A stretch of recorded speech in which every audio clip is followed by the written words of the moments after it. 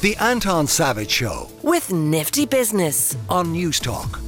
Well, so this is the spring is beginning to spring. Spring has sprung. Spring hasn't sprung yet, but spring is springing, which means all sorts of animals, plants and all the rest of it are emerging. And when animals and plants are emerging, there is only one source that you can go to say, what is that animal or plant that has just emerged? And she'll tell you what it is. That is Éanna Ní Lamhna. I have just emerged myself. It's lovely to see you. Where we should start, Éanna, because I know it irks you greatly, is the animals that have come out of hibernation. Prime amongst them, the squirrel.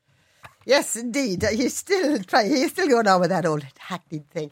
No, the squirrel was never in hibernation in the first place, as you know bloody well. Why do people think squirrels hibernate? Because people were told in 1946 by Enid Blyton about squirrel nutkin, and if you're told the wrong thing before you're 2, you're never going to learn it right. I mean, spiders. If I was drawing a picture of a spider here for you now, and I had a circle for his head and a circle for his body, how many legs has a spider got? 8. And are they on his head or on his body?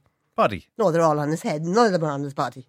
No. For example. Yeah, indeed, yeah. I know. I never thought about that. I'm trying to picture a tarantula now. They have the big bulbous bottom. You're right. It's free floating. It's all on the head. Yeah. Never thought of that. Sometimes you see pictures like little, and it's all because of Little Miss Muffet. You look at the book, there's Little Miss Muffet sat in the tuffet on the nursery rhyme book. I don't know whether they do them anymore or not now with kids, but they did when I was young.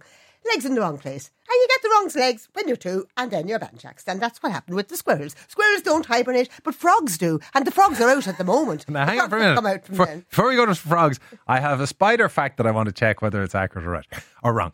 My understanding is that if you see a spider that has less than or fewer than 8 legs, the statistical likelihood is that it's a male and that it's an accident of an amorous approach that went wrong.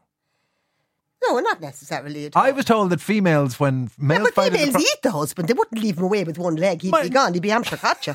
He wouldn't be struggling off. Proper husbands, proper lovers bring a present, and your woman is so busy opening it, he does the deed and escapes with all his legs intact. What present does he bring? Oh, what would you like if you were a female? Little fly? He'll fly all wrapped up in a lovely web, and it takes them all day to open it. They do not, do they? Yeah, they give flies as a gift. I don't know how spiders do this. What do you think they bring? Flowers? Well, I didn't know they'd bring anything. I thought maybe they were just silver-tongued. Oh, no, the silly ones in America. The Black Widow was not called a Black Widow for nothing.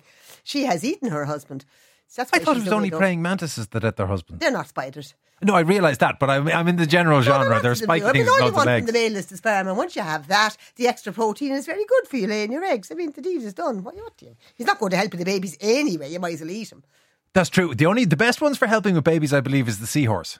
Well, yeah, he's so good. He takes the babies away himself. Mind you, there's a red-necked phalarope, which is the bird, and the female is the one who lays the eggs and then humps off, and your man is left to raise them himself. So it does happen in other. What did you call it? Red-necked phalarope. We have one lot of them in Ireland, way over in Mayo someplace.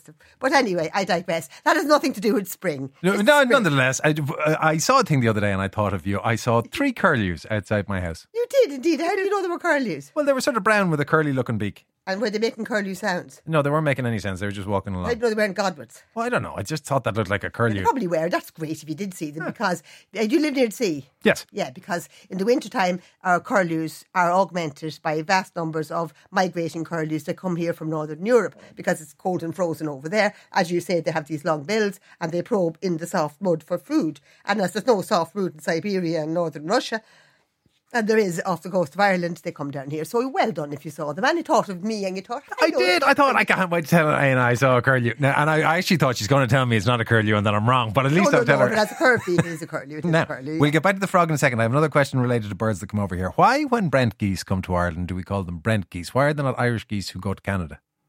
Well, this is the thing. But I mean, Brent geese is called their name in Latin. Brenta is their name in Latin. So that's just an English name from that. But we call them Canadian geese. We assume that they are Canadian. Like in Canada... There is a goose called the Canadian goose, which is a different goose to the is it? goose. There's a whole lot of black and white geese to come to Ireland now. I feel a goose lecture coming on.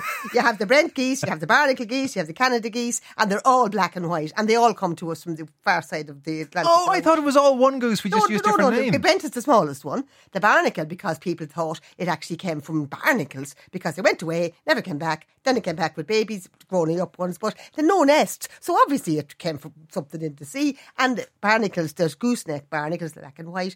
And as these geese came from these barnacles, they weren't actually meat, but fish, and you could eat them on Fridays. And they were called the priest's goose.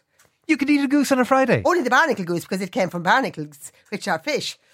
Have you ever eaten a barnacle goose? No, I haven't. But how tough it'd be after flying all the way across the ocean. And anyway, why would I want to do such a thing to the poor old goose? The frog then Right. actually does hibernate. Yes. But no, you started.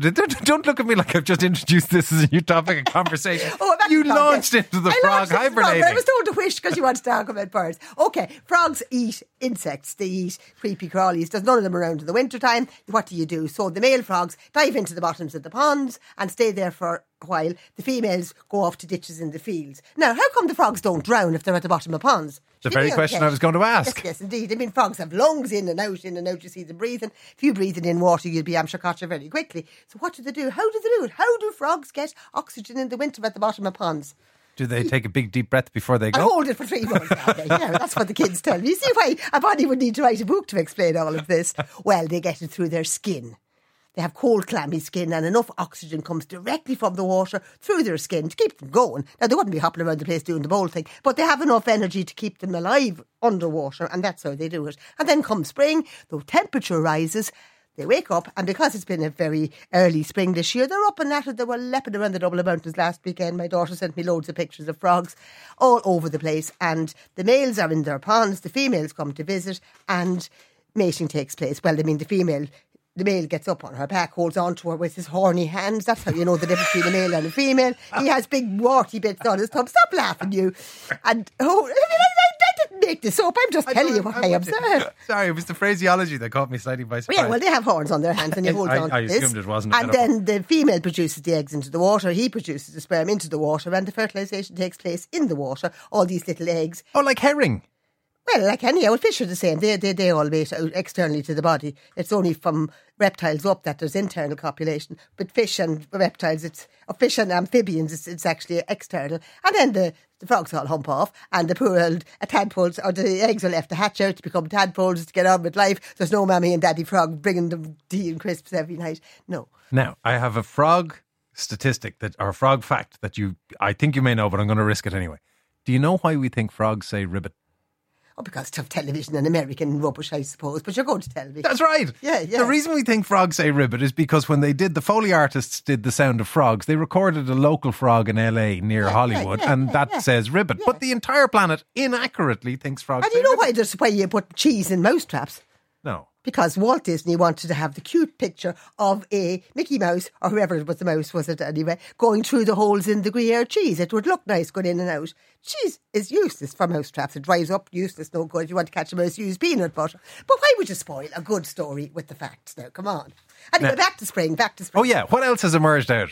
Well, at this time of the year, it's, the temperature's rising, the leaves are beginning to open, which is very much in time for National Tree Week, which starts next week on the 3rd of March. And we have National Tree Week for a whole week where the Tree Council of Ireland, with their sponsor, Coilcha, are having all kinds of wonderful events to celebrate trees. So people are encouraged to go out and enjoy the trees.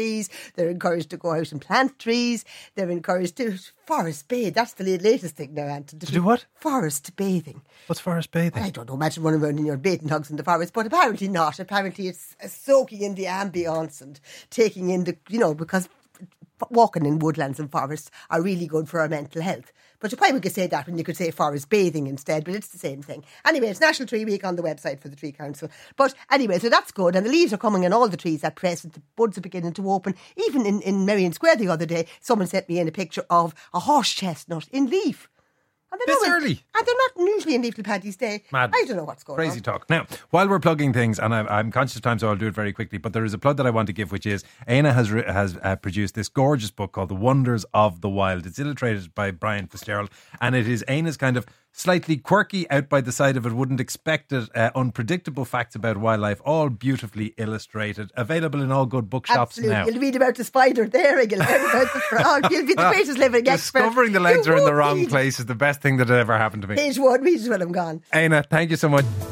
The Anton Savage Show, With Nifty Business. Saturday morning at 9 on News Talk.